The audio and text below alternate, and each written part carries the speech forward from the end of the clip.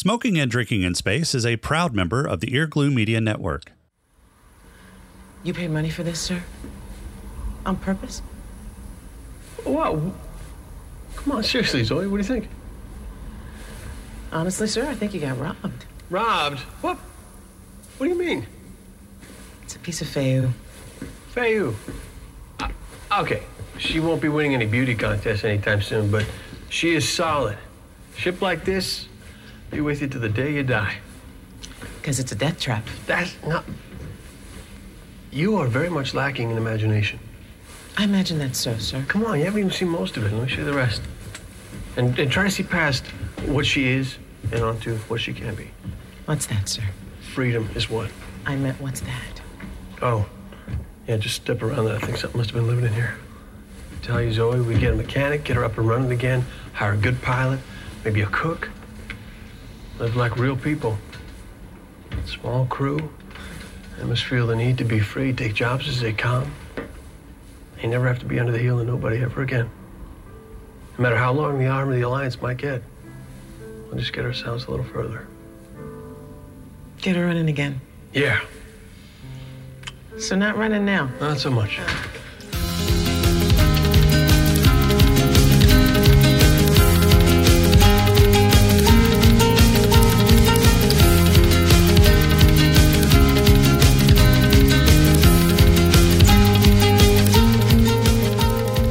Hi, everyone, and welcome to Smoking and Drinking in Space. This is a sci-fi podcast from a couple guys who think they know sci-fi. I'm Jason, and with me again this week is James and Rob. Say hi, James and Rob. Hi, James and Rob. Hi, James and Rob. Every Dude, week, like you guys do exactly as I ask, and I love it. Thank you. almost in unison. We need to work on that a little bit. Yeah, you James. really do. You're very welcome, get sir. that Is there anything else I timing can do going. for you? There's tons you can do for me, but we'll discuss that after the show. I'm out. That's a totally different show. Saddest After Dark. And this week we are going to continue our coverage of Firefly Season 1 with episodes 8 and 9. That's Out of Gas and Ariel for those playing the home game. But first, what has everybody been doing this week? Let's see. I went to sleep, and then I woke back up, and then I went to sleep again, and now I'm recording Sweet Christmas. because it's only been 2 days. Yeah. We're in the future again. Thanks We're for in the future. Yeah. Thanks that's for right. thanks for letting everybody know how the sausage is made, Rob. You don't want to know how the sausage is made. You just told them. No. I Well, left that's some not key how details out. that's not how Rob makes his sausage. I don't want to know how Rob makes Normally, his I sausage. add a little bit of quabble in there. Oh God. You got it in. I love He it. got it in. Yes. What an ass. All right, who's got news this week?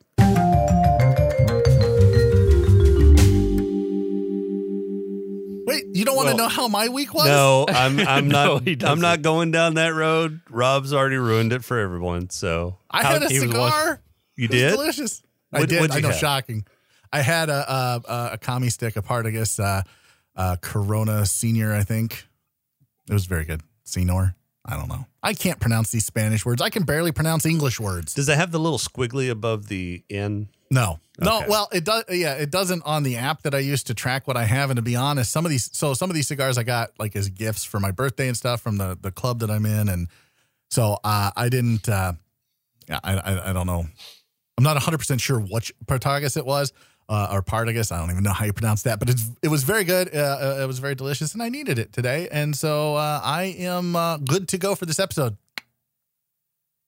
Sounds good. Well, so yeah, if it didn't have the little squiggly on top, the Enya, then it's probably not a senor. It might be a senor, but I don't know. I don't know You're a what. senor. Yeah, gotcha. How was your week, Jason? It was great up until I started hitting record. There's All the your quabbles. downfall every All the time. quabbles. All the quabbles. I got your quabble hanging still. Yeah. All right, Rob. What do you got for news?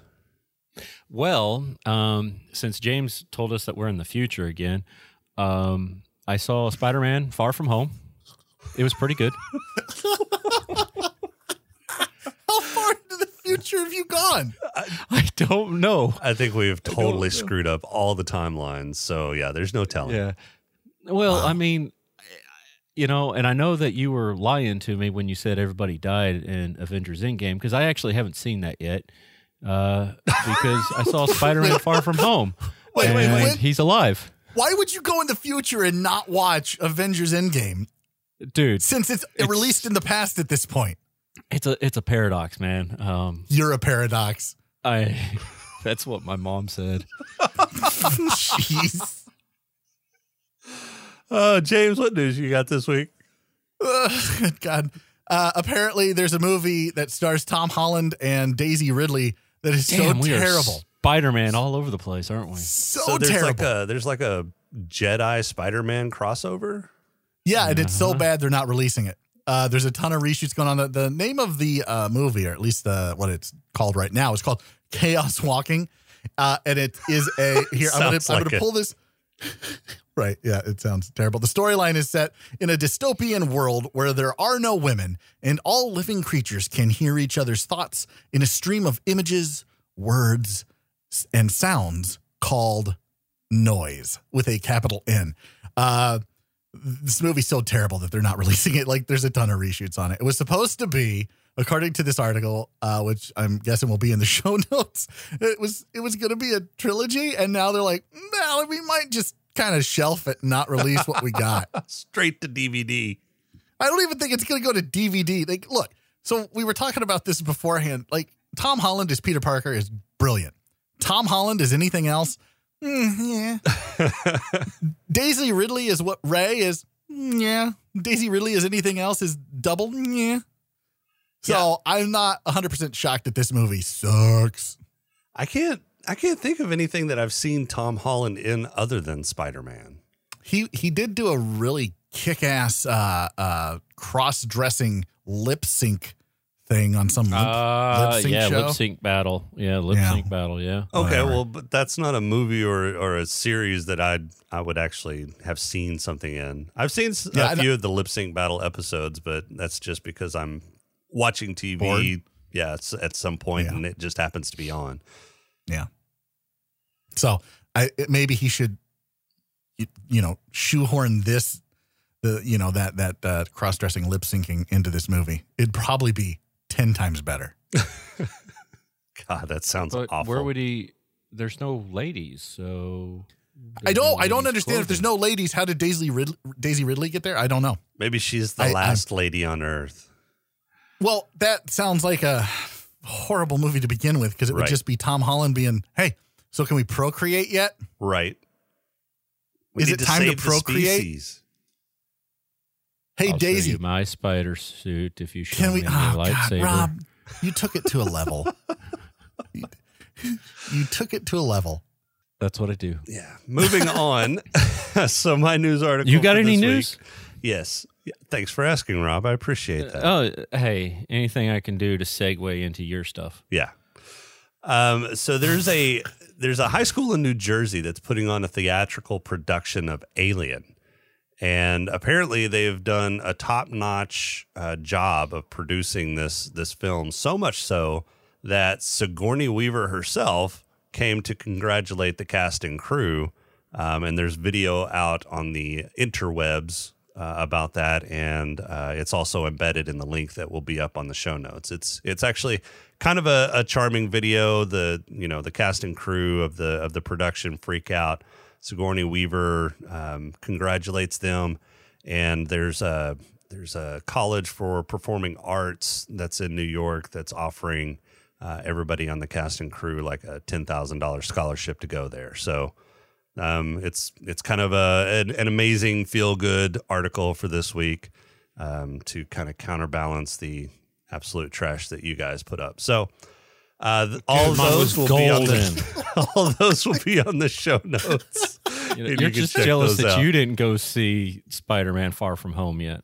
I did not put trash up. Tom Holland and Daisy Ridley and whoever directed this thing put trash up. I am reporting the facts. That's right. He's just the trash man.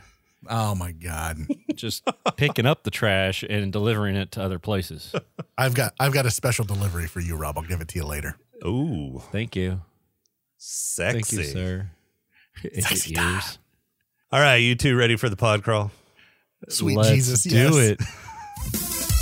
We can call it, I don't know, say a pod crawl? The pod crawl! Pod crawl! Pod crawl! Pod crawl! Excellent! Insert it deep! Pod crawl! Kind of like a space suppository full of information.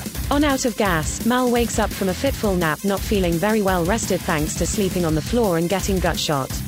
Earlier in the day the crew was celebrating Simon's birthday in the galley with what can only be described as the grossest birthday cake ever made. During the festivities, a piece of Serenity's engine blows up, prompting Zoe to take a cat nap and causing a massive fire. Mal, a huge fan of the movie Backdraft, seizes the opportunity to recreate his favorite fire cyclone scene and opens the cargo bay doors to open space. This evacuates not only the fire but a lot of the atmosphere on the ship. Without the engine providing life support and with the auxiliary life support down as well, the ship has just a few hours of breathable air left.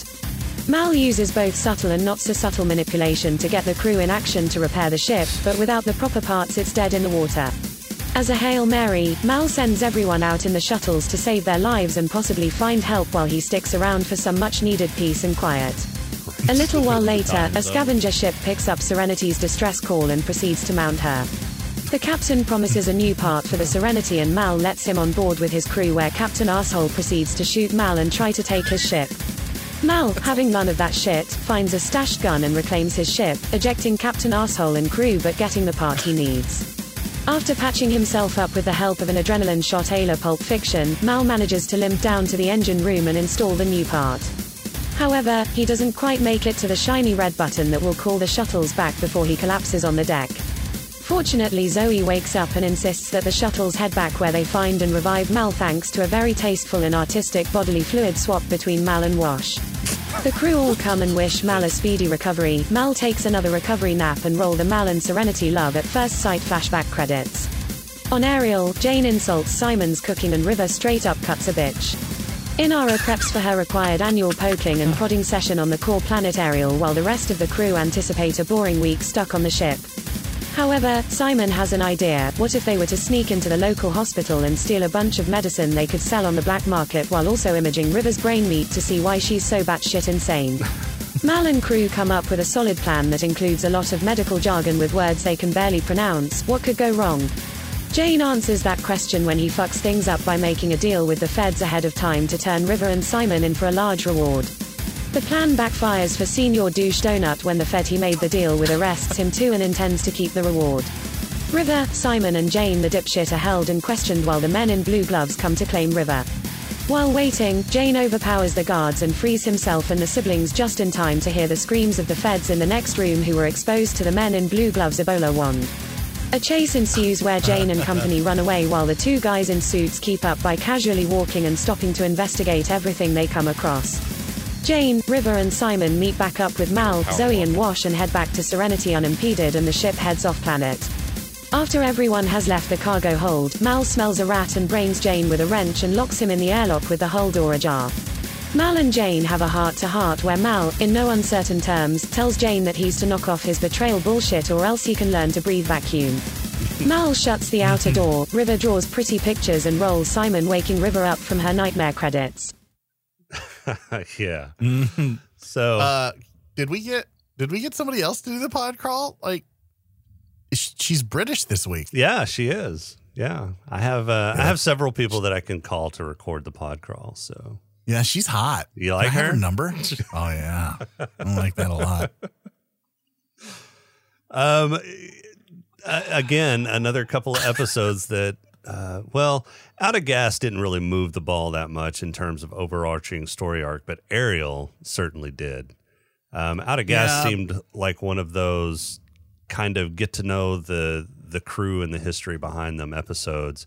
It was more of a character development, flesh out type episode, and I think it was really needed, and I think we get a lot of good backstory and a lot of insight into the characters and how they came on board of the Firefly. Out of these 2 episodes, I think I like Out of Gas the best, even though it didn't really move the story forward. Yeah, there was a lot of tension in Out of Gas, and I like how they did the flashback scenes. But you're right, it is a lot of this is how everybody came on the ship. This is how Mal got the ship at the very end. And I think you had even mentioned at the end of Serenity, the pilot episode, where you kind of wanted that. Yes, you wanted a little bit more. Backstory on these folks. And this gives it to you. And this aired, we talked about this again because I didn't know. I asked you guys. This was the 5th episode that aired. So it kind of makes sense why they put it where they did, because like overall, the way this was intended to be released, it's the 8th episode? Right. So, yeah. Yeah, and it wasn't just the flashbacks, it was the flash forwards too, because the very beginning of the episode, that's actually a flash forward. You're seeing Mal, in the predicament that he's in. Unconscious on the deck, bleeding from his stomach after getting shot, after collapsing from ejecting that rogue crew off of his ship, and then they do a really good job of weaving together both the past, present, and future, and then finally culminating that to the end of the episode. I thought it was really well done. There was nothing really jarring, and I think a lot of that had to do with the color palettes that they used for each different time period. So it was a much warmer, kind of desaturated time palette for the past, and it was a colder, kind of more stark palette for the future. Well, I think that also kind of worked for the tension too, right? Because dying. The colder palette makes you. I mean, it's blue, and it's so you kind of get this feeling of dread, like something might actually happen to Mal. Yeah, and not only that, but it was actually cold on the ship at that point because life support was gone. That's right. Yep. Yeah, it was, but I mean, he did get in some new air. So at that, but you don't. Not enough, apparently. Yeah. Well, you don't find that out until later. He got enough air in to when the new ship came in, because you remember he breathed in deep. Yeah. I thought it was a very dark and emotional episode. It was a lot less tongue in cheek than what some of the others are. But they were still able to bring that back with different quotes from different people, or different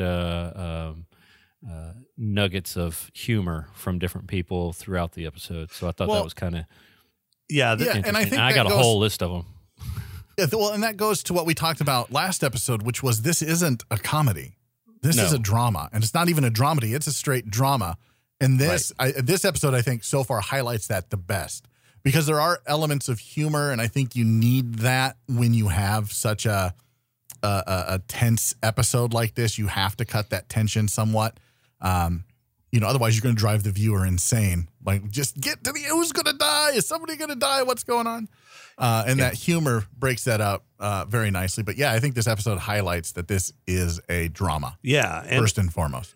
And for most of the series, the cold opens that you've gotten have been lighter. There's more levity in those cold opens. This had a very, very dark and solemn opening, which was in stark contrast to what we've seen before. So, yeah, I agree with Rob's assessment there. There wasn't quite as much levity in this episode as we've seen in past. There was 5 good quotes that kind of brought the humor back.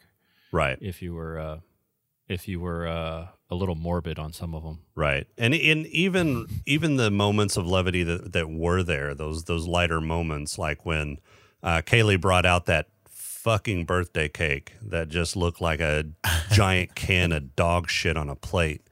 And it kind of sounded like it was going to taste like that too. Immediately after the fucking ship blows up. So you get that kind of lighter moment, and then immediately just pounded back down into this conflict or this darker moment. Well, yeah, I mean, it's interesting because the dichotomy between the cold open where it's, Mal looks like he's going to die. And then you immediately, when they come back from credits, the opening credits, you see everyone's laughing. Right. Like everybody's laughing except Wash. And Wash is like, yeah, what's the joke? Yeah. Because like you had pointed out, I think at the very first episode, he's the audience. Right. So he doesn't get the joke. We don't get the joke. We just know that they're all laughing. And when was the last time this crew was ever laughing together? Like there's always something going on that causes them to not laugh. Well, And the so- crew laughed together when they thought Mal was a. Oh, well, was a they're psychopath. laughing at Mal. They're not laughing with Mal. Right. So, Mal wasn't I thought laughing. it was funny. yeah, Mal did not think that was funny. So they're all laughing. and they're Mal having, did. So When you he- see that they're Yeah. coming together as a family. They're coming together as a crew. And then Wash is like, tell me the joke. Like what's and they're like, yeah, don't worry about it. He was just telling us something, about being a priest or shepherd or whatever he is. Right.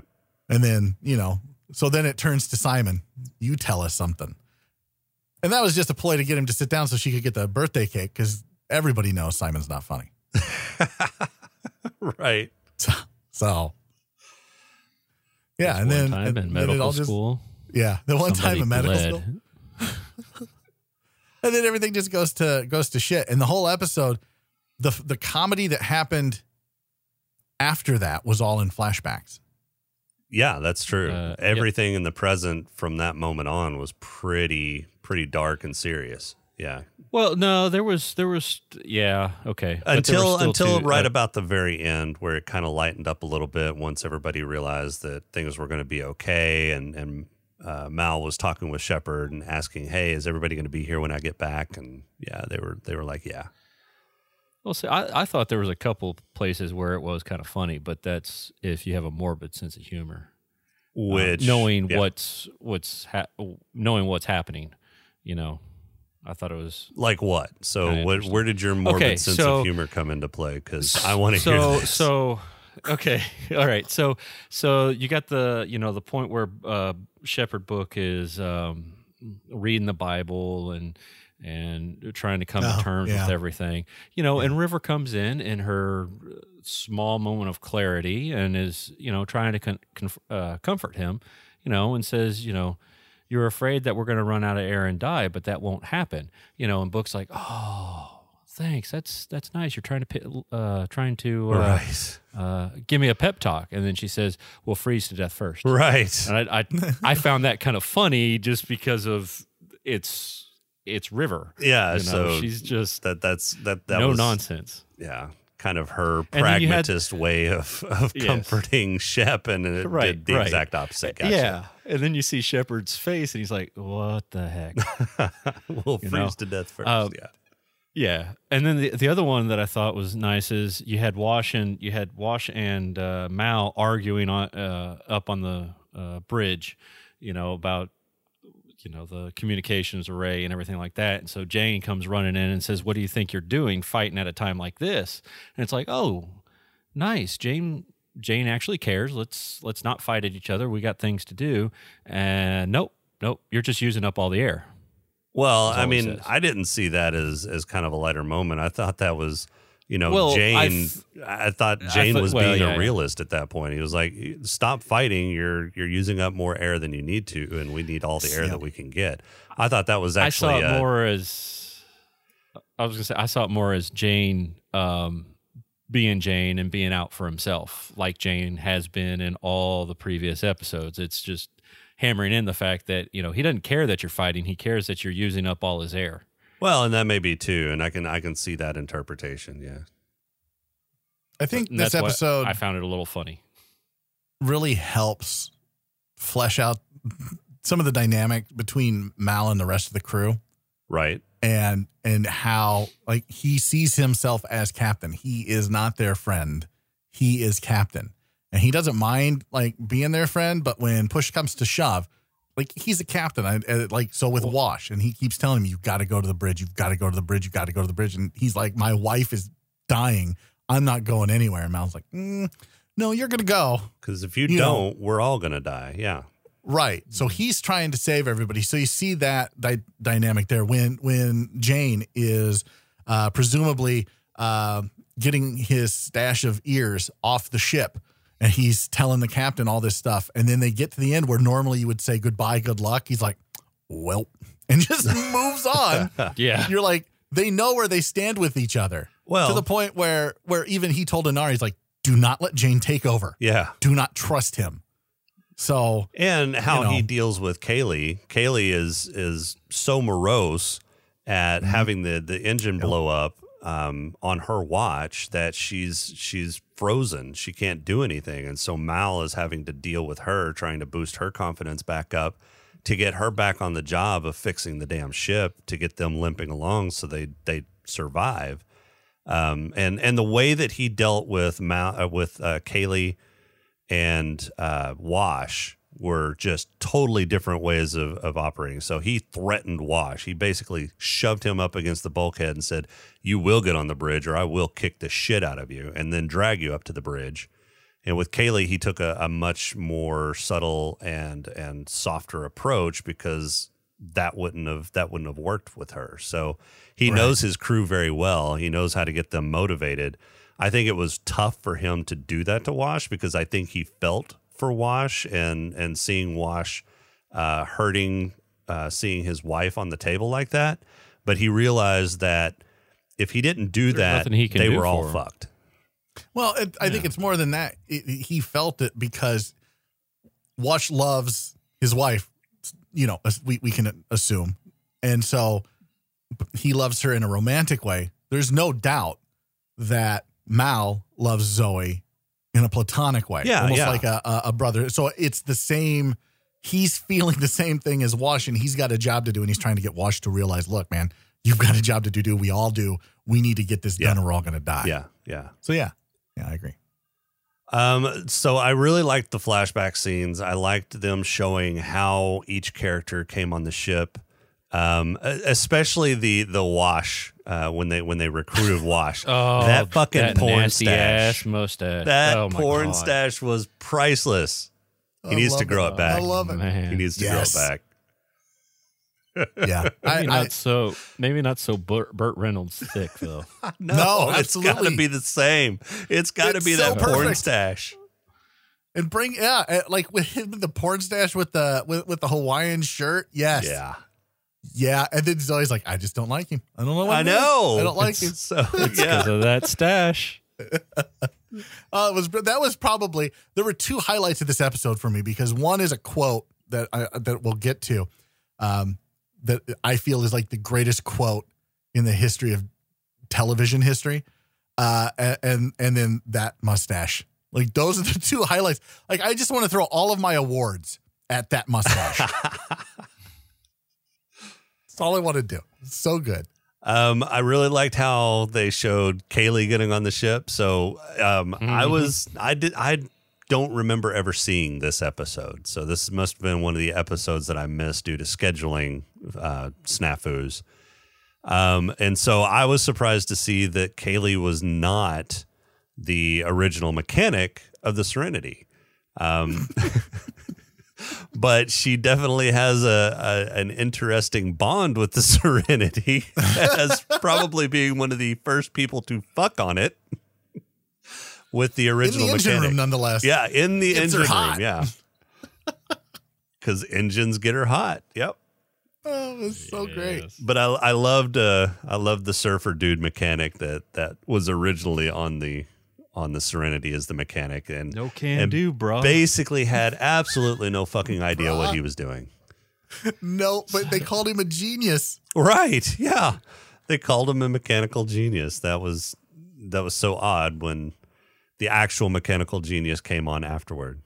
And I love the look on his face when he realized that Mal was giving his job away. What do you need with two mechanics?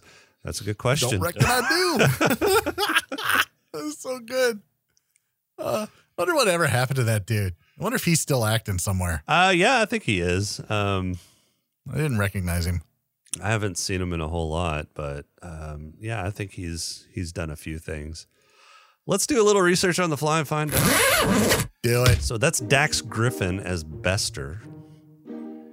Dax. He is known for his role as Tim Truman on the NBC serial Sunset Beach from 1997 to 1999. This is all according to Wikipedia, holder of all knowledge. He played Assistant District Attorney Justin McCoy on All My Children in 2003, so he was on a soap opera after this. He was on another soap opera, The Bold and the Beautiful, after that in 2006 and 2007. He did some commercials, but his... he also was on Charmed, CSI, Drop Dead Diva. Looks like he's just been in some bit roles. So he's in the trenches, right, as an actor. Yeah. All right. Well, at least he's getting work, I guess. Yeah. I don't know. I mean, but that look was priceless. Yeah, like that really look was. should have won some sort of award. Right next to the porn stash that Wash had. So what was your favorite flashback, Rob? Do you have one? Let's see. What do I have here? Oh, I kind of like the meeting of Jane. I thought that was kind of that was a very funny. We've gotten to the major serious stuff. He if I remember correctly, Mal had been shot, or we saw up to that point. And so you're like, oh. We kind of know what's going to happen, but we still don't know if he's going to make it. He's running out of air. Something's going on, and then you have this, oh, hey, here's Jane, and then one of the other humorous quotes in there was, which one do you think tracked us? The ugly one, sir. Can you be more specific? Yeah, they're all ugly. They're just all stupid and ugly. But I think, I liked it because it showed, it reconfirmed Jane's, what motivates Jane, and that's money. He offered, let me take that back. Apparently it's your own bed. Right. Money and your own bunk. Jane. Yeah, money and your own bunk motivate Jane. And he didn't hesitate to switch sides. Well, kneecap somebody and switch sides. So I thought that was my most favorite. All the other ones were pretty funny and pretty good, but I think this one went to show reconfirm what motivates Jane and how Jane works. I mean, we've seen it, but we never really saw it happen yet. Yeah. I mean, we'll get to that in Ariel, with the money. He sells them out for more money, but this is the first actual opportunity that we see it. We've heard stories, but we've never actually seen it happen. Yeah. So I thought that was real good at showing how far he's willing to go and how far he did go, for money. Yeah. And a bunk. Yeah, and I think out of all of the flashbacks, this probably was the flashback that developed the character the least. Although you did get to see how he came aboard the ship, though you don't know the exact events that happened before he and his old gang had Zoe and Mal at gunpoint. But yeah, it basically is confirming exactly what the Jane character is, what he's about, and what motivates him. So yeah, I agree. What was yours, James? Inara. I think the Inara flashback was my favorite. It showed that, like, the whole, even the flashback, that whole scene from start to finish with Inara that includes the flashback and what he says, I think is my favorite of the whole episode. He like, she just doesn't take any shit from him Right. at the beginning when they're, negotiating for the rights to the shuttle and the renting and the leasing or whatever it is. And she's like, no, you want me. And he's like, what? Yeah. And she's like, you want me on the ship? And she explains what she really meant, but like, he knew. Like, they both know, like, there's that magnetism that they both have. They have such chemistry together that they both knew what she meant and what she didn't mean, but she meant both. Oh yeah. She has his number and figured out immediately. So yeah. Yeah.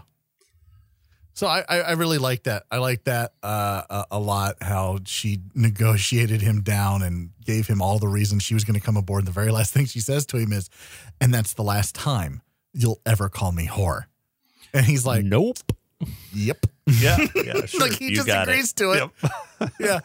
But, we all know that he calls her whore every episode. Right. So sometimes multiple times. Right. Exactly. So I think that shows a lot about how they started and how they are, where they're at now, which they kind of started in the same place that they're at now, right? Like they haven't really moved.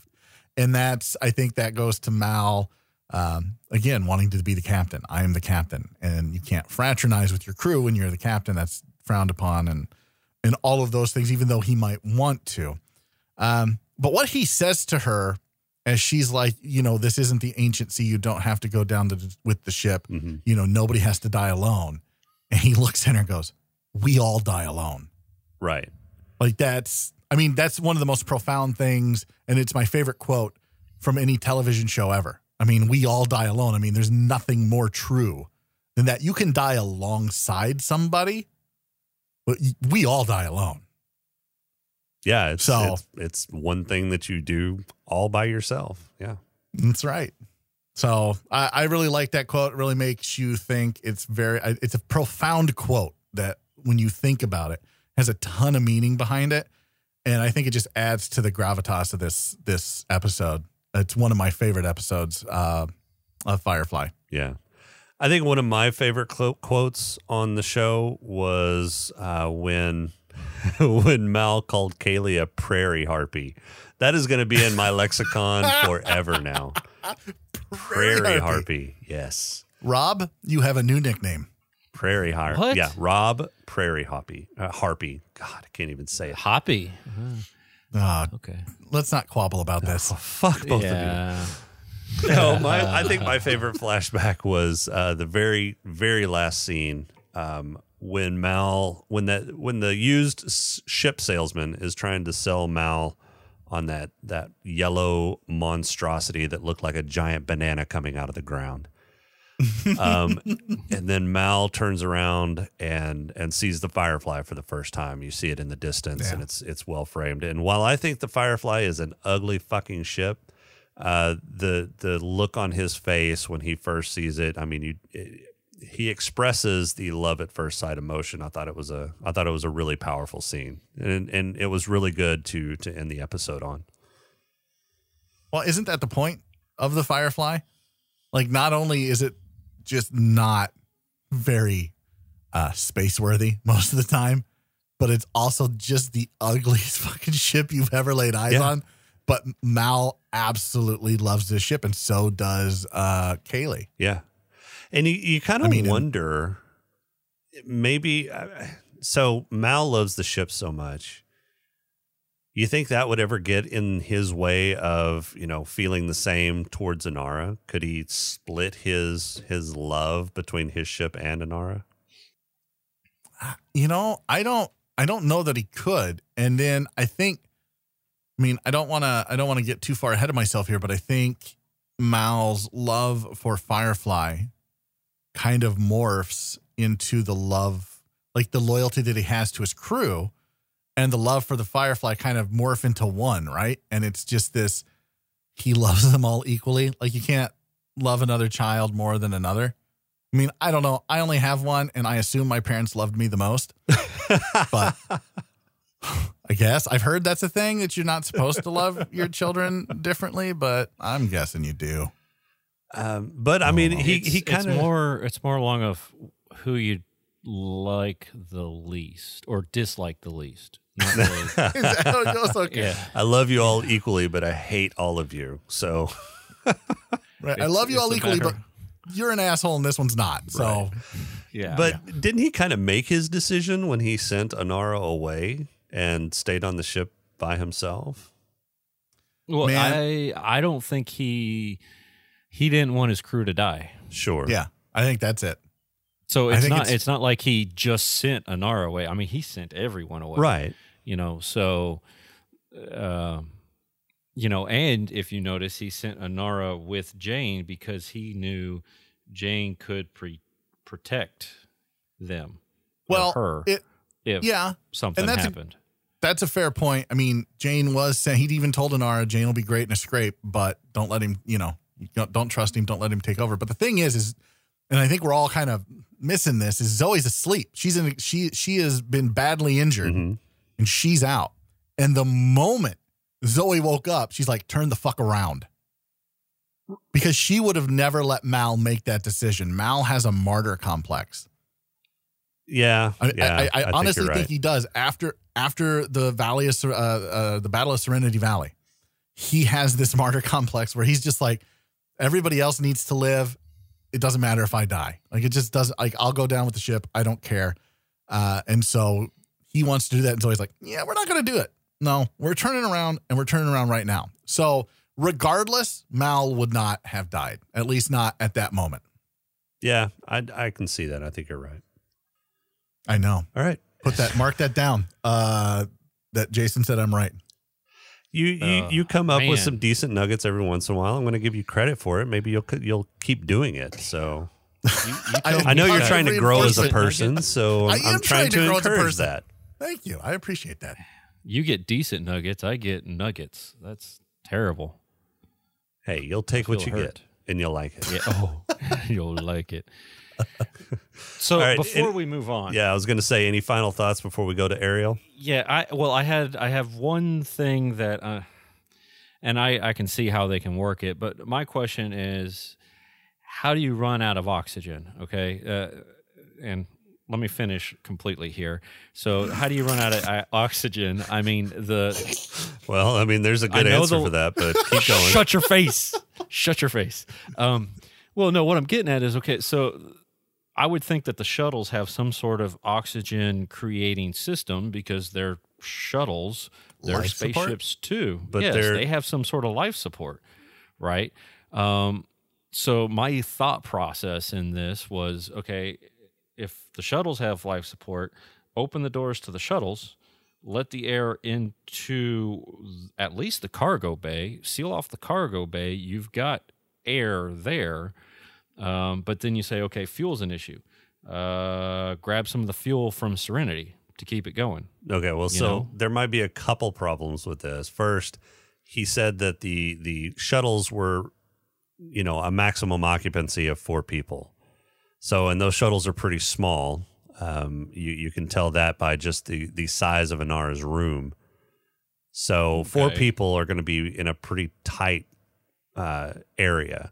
So those shuttles may have life support functionality, and they're short-range shuttles, so we don't even know if they have true life support capabilities. They may just have enough oxygen tanks. Yeah, they may just have enough oxygen for an extended period of time, but not able to recycle that. But let's assume they do have life support.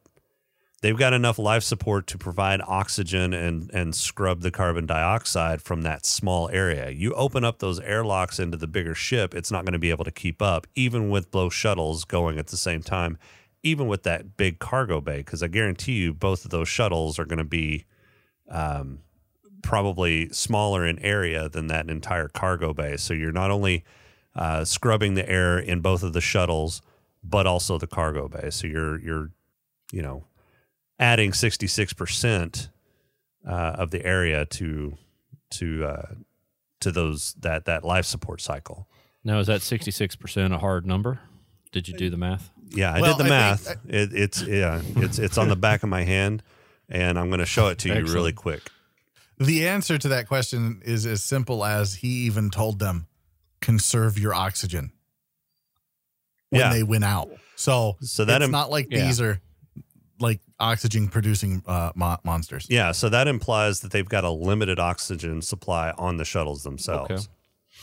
Okay. And that's what I kind of figured, but that's what popped up into my head is that, there's potentially ways around it. Maybe. And then on top of that, you've got spacesuits. So they left him a spacesuit. Yeah, they told him, like he even said, I gave you a spacesuit hanging up. He's like, I'm not going to just in case. Yeah, I'm not using it. But there's an extra, couple hours of air in. He doesn't want it. But I mean, he's basically saying, I don't want it. I'll go down with the ship. Like that was his intention, even though he told them what he was staying for was to, if somebody hears the signal or whatever, like that's what he was staying for. That's not why he was staying. He was going down with the ship because he's the captain, and that's what the captain does. Right. He is Captain Dummy. Yeah, sometimes. I mean, we've never said Mal's the smartest person of the crew.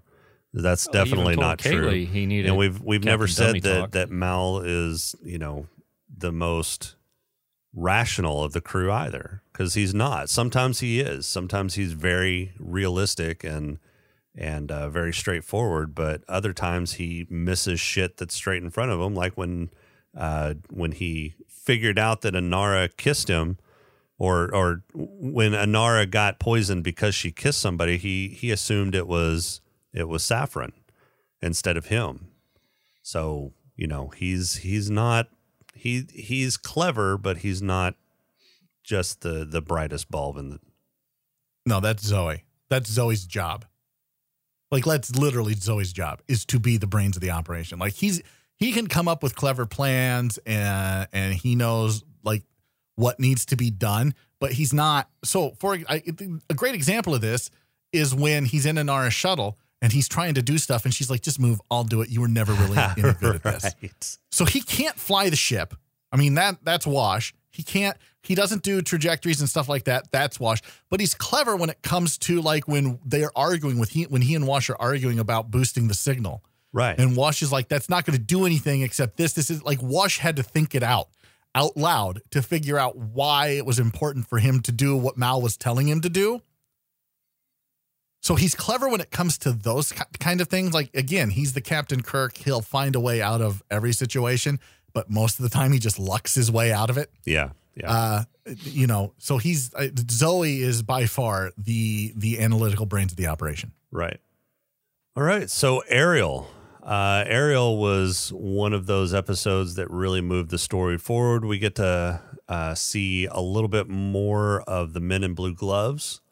And apparently Simon cooks rice that smells like crotch. Crotch rice is good. You like crotch rice? Yep.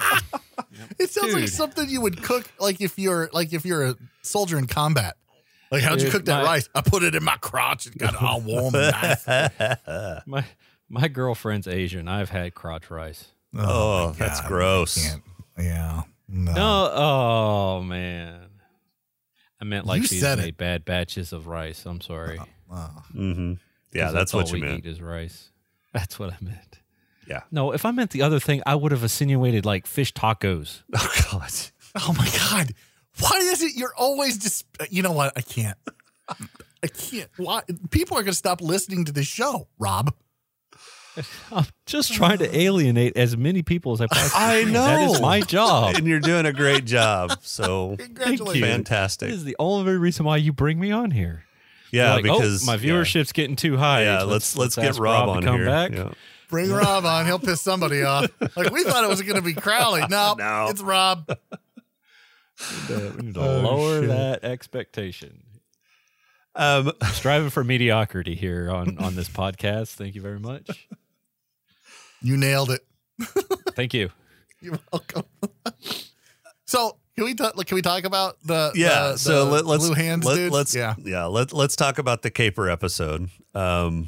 This was such a good caper episode. It was a really well thought out plan. Very well executed up until Jane fucked everything up. So right, and this was the doctor's plan. This is what blew my mind. Like, I've always thought, like, I'm a fairly intelligent guy, I think, sometimes. Like, not always, but sometimes. If I decided to go, like, Break Bad, right? Like, I think I'd be pretty good at it because I'm not an idiot. Like, usually it's the idiots that try to do these capers. Simon, I think he proves my point. Like, if you're smart, like, and you decide to break bad, you can do some really cool things. Right. Yeah, I mean, and it helps that he has a lot of inside knowledge into some of the processes of the hospital, where things are laid out, how to get in, how to get out, what they need. So yeah, his insider knowledge helped out a lot too. It was a solid plan. I think they could have probably done it because they did have a one or two minor hiccups that they were able to navigate around. But I think it could have gone on pretty much flawlessly, if not for Jane and his greedy fucking nature. Yeah, their hiccups are all human related. I mean, it's that element that you can't plan for. Yeah, like the doctor, questioning them and them knocking him out and putting him in the body box before they steal the medication. I thought that was clever and a good way to remedy that situation. And really, that wouldn't. He was only there for the key card. That's yeah. So it was fortunate that they had him along as well. Well, I think this episode like shows what the Doctor's capable of when he's in his element. Like, so from the planning, the whole thing, like he's put in a position at the beginning of the episode where like he knows River's becoming a problem because she cut Jane, probably because she had a vision that Jane's going to betray them and Jane should probably die. Or she's just insane at that moment and wanted to cut him for insulting his food. But you know what? She was out of red markers. 6 to 1, half a dozen to the other, whatever. And so he's put in this untenable position where he's either got to control her and she's going to be completely confined to one area and that's not going to last. So he comes up with this plan. And the plan is in his element, and he knows what he's doing. And I think that shows, it shines through in the scene where he and River and Jane are trying to get to the imaging room so he can take a look at her noggin. And that doctor's killing this guy. Right. And because he's an idiot doctor. And he goes over, he doesn't want to fix it. And Jane's like, you got to just let this go. Not only does he fix it, remember, they're trying to keep a low profile. Not only does he fix it, he dresses down the doctor for being an idiot. Yeah, it was like if Rob was a doctor and then somebody who knew what they were doing came along and fixed it. Absolutely. It's like every episode of this podcast. No, and to be clear...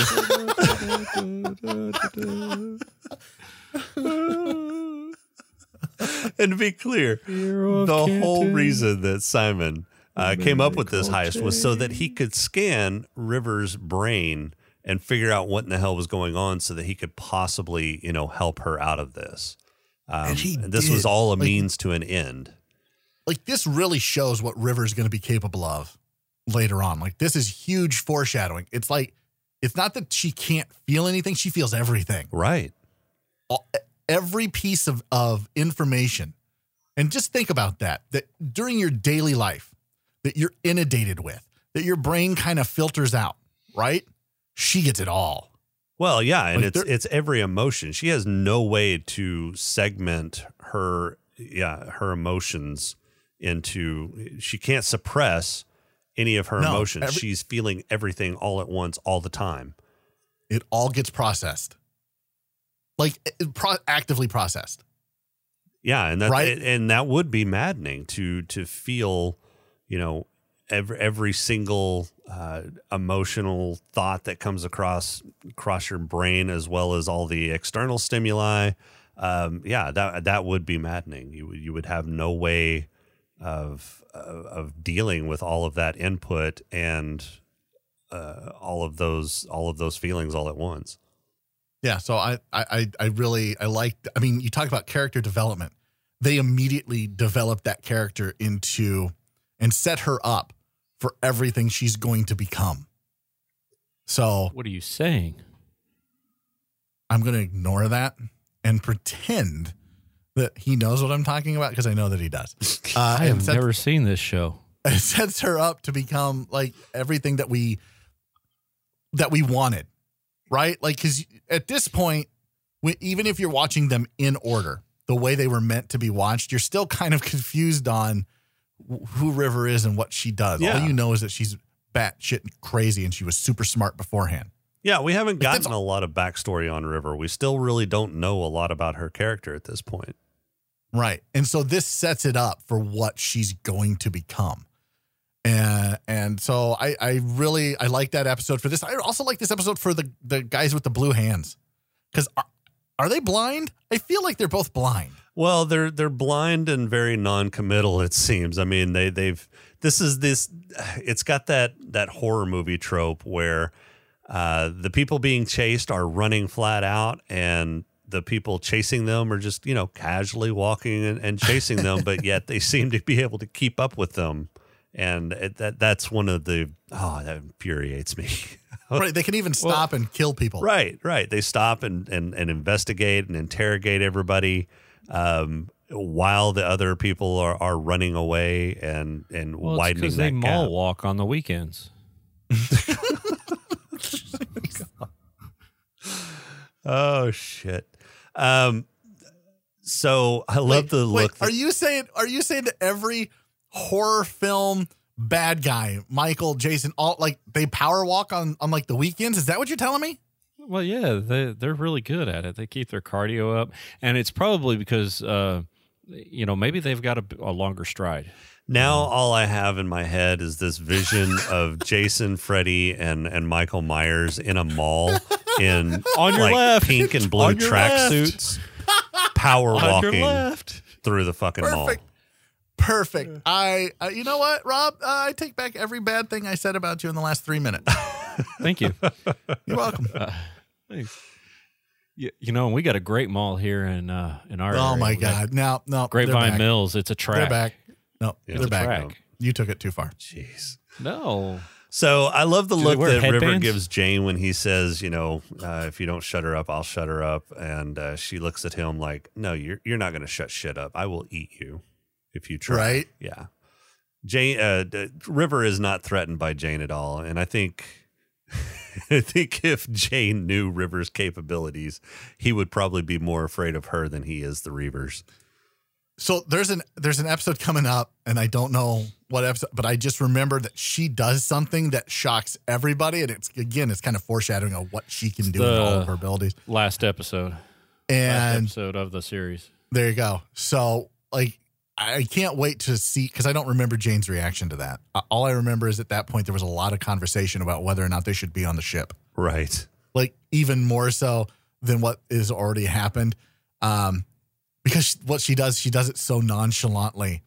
And it wasn't that she did anything bad. I mean, it's a callback to later. I can't wait to talk about it. But yeah, like she could absolutely, if she wanted to. And that's what I was kind of waiting for, because I remember like the overarching themes of these episodes. It's not like Star Trek Next Generation episodes where I go, oh yeah, this happens, and he says this, and she says this, and I'm quoting along. I just remember like overarching themes and kind of like the narrative of what happens during this episode. So I was waiting for her to really go full on badass, but instead what I got was she's talking about Christmas lights and the Christmas tree being gone, and then everybody got coal in their stocking, right. And she's laughing. And then I'm thinking, that's what these guys got killed for. These guys got killed because they all overheard her talking about how Christmas got taken. Right. Yep. Like, so what does that even mean? It's code words. Code words. Well, so the men in blue gloves killed everybody because they talked to her and they weren't sure what they heard or what she might have said. So this is apparently a super, super secret program that the Alliance has going. And if there's even the possibility that you may know anything about it, that you're fucked. You're going to be dead. Which I think adds to the mystery of what exactly this program is, and we'll find out what that mystery entails in the future. What I'm excited about is it looks like Simon's going to be able to come up with some sort of treatment and possibly bring River back to lucidity. I wouldn't hold your breath. I mean, lucidity is, I think that's a strong word. I think he certainly gets her under control. She's not cutting a bitch anymore, like the hot English chick said at the beginning of the pod crawl. But I do think she's a little more under control. But if I remember right, and I'm sure we'll talk about it when we get to it, she hates the medication, like most people hate antidepressants. No, I know, but I mean, if I'm remembering correctly, towards the end of the series, she actually started to become more cognizant, and she was pretty much cognizant in Serenity, the movie. Until that thing happened. But yeah, no, I think you might be right. You know who we should ask? Rob, when you went into the future, did you watch any of these episodes? Well, no, I didn't want to spoil anything. I hate you, Rob. And so with that, does anybody have any final thoughts on Ariel before we get to awards? Oh, yeah. So I had written down here that, this episode at the very end, because we didn't even talk about the end there, it showed a very good indication of what kind of person Mal is, in that he'll do anything for his crew, but he won't hesitate to punish you if you cross him or his crew. Yeah. Well, he explains and that. He explains that. Yeah. But I mean, it just reaffirmed everything, because you kind of had that earlier in the season. We're going to keep the Fed alive, but now we can't. So I'm just going to get rid of him because he's threatening my crew. That type of deal. So it's just another reassurance that he is in it to protect his crew. Even if you are a crew member, if you are causing issues, I will gut you. Well, and I think it goes a basically, little further than that. I think Mal is fed up with Jane's bullshit. I think he's given Jane a little leeway up until now, and this is starting to threaten not only he himself, but it's not the first time. It's not the first time.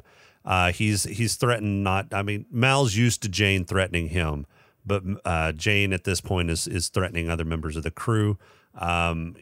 He's fucked up beyond all recognition at this point, and Mal's sick of it. And Mal's basically laying down the law and saying, "I'm done, and you're done with this bullshit, or I'm killing you." Well, so yeah, I think it also goes to Mal understanding that it wasn't just an attack on the crew, because at one point Jane even says, "It wasn't like I did this to you, I did this to them." Right. And he's like, "No, you did this to me. You mess with my crew, you fuck with them, you fuck with me. Like, you need to understand that." I don't think Mal cares that Jane wants to still come after Mal. I don't think he cares, because I think he understands that's who Jane is, and that's who Jane's always going to be. He wants to be in charge because he wants to do things his way, but he's not smart enough to be in charge. So I don't think Mal's super threatened by that. But he's dangerous enough and smart enough to put others in danger. And that's when Mal really loses his shit. Yeah. Because it's like he said, you do that to them, you did it to me. You need to understand that. That, in fact, he said, that is a fact. So he's trying to get Jane to understand that's a fact. Yeah. That it's not just wordplay. It is, I am them, they are me. If you want to be a part of this, you need to get the fucking line. Yeah. And I think it shows how Mal is how Mal understands and knows his crew so well that he was able to figure out, Jane did this. This has Jane's fingerprints all over it, and I'm going to call him out on this because he had no reservations on when he clocked Jane upside the head with a wrench that Jane was behind this entire debacle. So do you think he would have spaced Jane if Jane didn't show any remorse? Yes. Oh yeah. Without a doubt. If there wasn't even a hint of contrition on Jane's part, he would have been pushed through that tiny slot. And what changed it, the only thing that saved Jane was he not wanting to look bad to the rest of the crew. In front of the rest of the crew, yeah. And that showed Mal, okay, you kind of get it. Like, you kind of understand, and because of that, I'm going to let you live. But you're going to stay in there for a while. Right. Like, I'm not letting you out, but you can stay in there. I won't kill you. Yeah, he put him in the box, solitary confinement for a little while. All right, anything else? Come in yet? Anything else before we get to awards? No, that was all I had. Perfect. Let's do awards. Rob, who's got your black lung? My black lung goes to Serenity because she got blowed up really good in Out of Gas. Yep.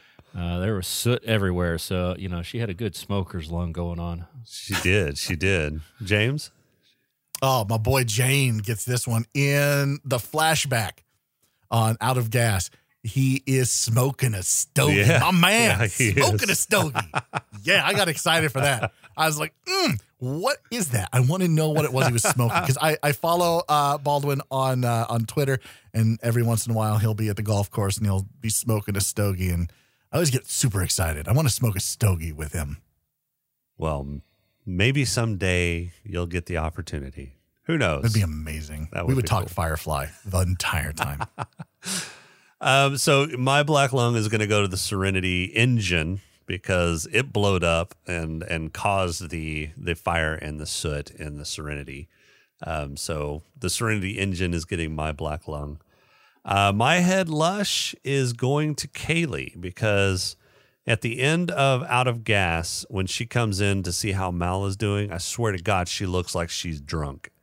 Just and it's not just this scene, it's several other scenes too. And I don't know if she's trying to portray her character as drunk half the time or if that's just the way this actress acts. But half the time, Kaylee looks like she's lit. She's just got this kind of droopy eyelash or this droopy blink. And she kind of slurs and drawls her words. She seems drunk half the time, so she's getting my head lush. Maybe here. that's her way of portraying sexiness and concern. Well, maybe, but it looks drunk, so concern she's for getting you, my head Captain lush Mal. because I think she's drunk. James, I'm going to give mine to River because when she woke up from being under, she thought she was fine. And even Jane thought she was Yeah. fine. And then she puked. she was So- puking. Oh yeah, and I love whenever they were about to put her under, and Simon, explained the plan, saying that Jane, Mal, and Zoe were going to bring them back. And she looked at him so with such concern, and I was like, "Yeah, I wouldn't trust my resuscitation to the Three Stooges either." So, No, yeah, no, not at all. Rob, who's got yours? I went a little cryptic or vague. I went with the victims of the Blue Gloves, mostly because their brain had to have been, mush or lushed out, since they were bleeding out of every freaking hole they had. I'm thinking that device just liquefies your brain. Okay, So, other than that, I didn't have anything. okay. Well, who's got So your I came player? up Do with you a- have a player? I pulled that one. Oh, hell yeah. My player goes to Kaylee because she got herself a quick shag and a job all on the Yeah, same day. yeah. That was my runner-up. Yeah. Yeah, that's my runner-up too. I almost thought about that, but no, I went with Wash's mustache. It's my Jeez. Not really Wash, but that stash, man. Bow chicka wow wow. Yeah. Like that is, yeah, for sure. Yeah, you definitely had the porn music playing in the background with that porn stash. Yeah. So my player Who's award yours? is actually going to go to Wash because I'm not sure what he did, but Zoe did not like him at all when she met him, and they ended up getting married. So he's got to have a dick that like spits rainbows or something. I don't know. What? Spits rainbows. I love it. Wow. That's you know what? His dick gets my Purple Hippo award for spitting rainbows. Okay. Wow. Rob, who's got your purple hippo? I went with River just because she thinks Jane looked better in red. So her solution to, instead of changing the shirt is to gut him like a pig. Okay. My purple hippo is going to go to Mal in Out of Gas because he was hypoxic. He was shot, a few pints of blood short, and pumped full of adrenaline. That's gotta fuck with your head. Nice.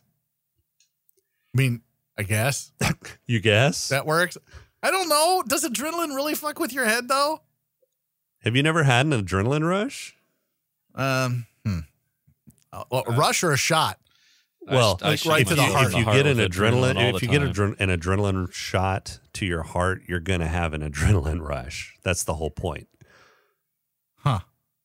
Yeah, okay. I suppose then no, I haven't. Have you? Well, I mean, you can get an adrenaline rush through other methods than getting a shot straight to your heart. That's what adrenaline I'm junkies guessing. do. Well, yeah, but I'm guessing that the adrenaline shot through your heart and the rush that comes after is a little bit stronger than the rush Probably. that you get normal. Probably, Okay. yeah. Because it's pure adrenaline, it's unfiltered. As opposed to the filtered adrenaline that The your filtered adrenal adrenaline. glands push out. I don't remember a filter being a. Well, I mean, but that's what I'm getting at is, they made this, they made the comment of, oh, it's a shot of pure adrenaline. Well, okay, we get pure adrenaline, or we get adrenaline. I mean, what's the difference? I guess there's no saline in it to dilute it, or I don't know. There's no other medications or hormones in there. No other I guess. steroids. What's the It's what's the distilled. difference? They distilled it. Yes, it's Concentrate. It's all- yeah. yeah, adrenaline concentrate. You drink it with breakfast and Yeah. You can get it with pulp or without pulp. yes. Ooh. I do not want the pulp. No, I like a little pulp. I want a little pulpy. You like I'm all right with that? You got like a little chew with your adrenaline. I do. Sticks to the blood vessels a little bit better. Oh Jesus Christ! All right, any final thoughts before we're out of here? No, sir. Yeah, no, I'm trying not to think at this point. Yeah, me too. We've gone with adrenaline with pulp and no pulp, so I think we're pretty much done here. Our intro and outro music is "Welcome Home" by Cambo. Our pod crawl music is "Snack Mix" by Machette. If you like the show, please rate and review us on iTunes. You can leave us feedback on our Discord channel at eargluemedia.com/Discord, on Twitter at status_podcast, or email us at smokinganddrinkinginspace@outlook.com. Be sure to check out all of our excellent podcasts at eargluemedia.com. I'm on there on BGA. James has stepped back, and it's been a wonderful experience since we're in the future now. We're like Welcome to the future. it's so wonderful. Joe and I just have basically a love fest every episode now, and it drives James nuts. So definitely check that out. And of course, this goes without saying, but the poorly thought out and sometimes, well, all the times questionable opinions expressed on this show are ours and might not be shared by Earglue Media or anybody with a working brain. I'm Jason. My pupils are fixed and dilapidated. Dear Google, how do I get rainbows to shoot out of my dick? And we'll talk to you next week.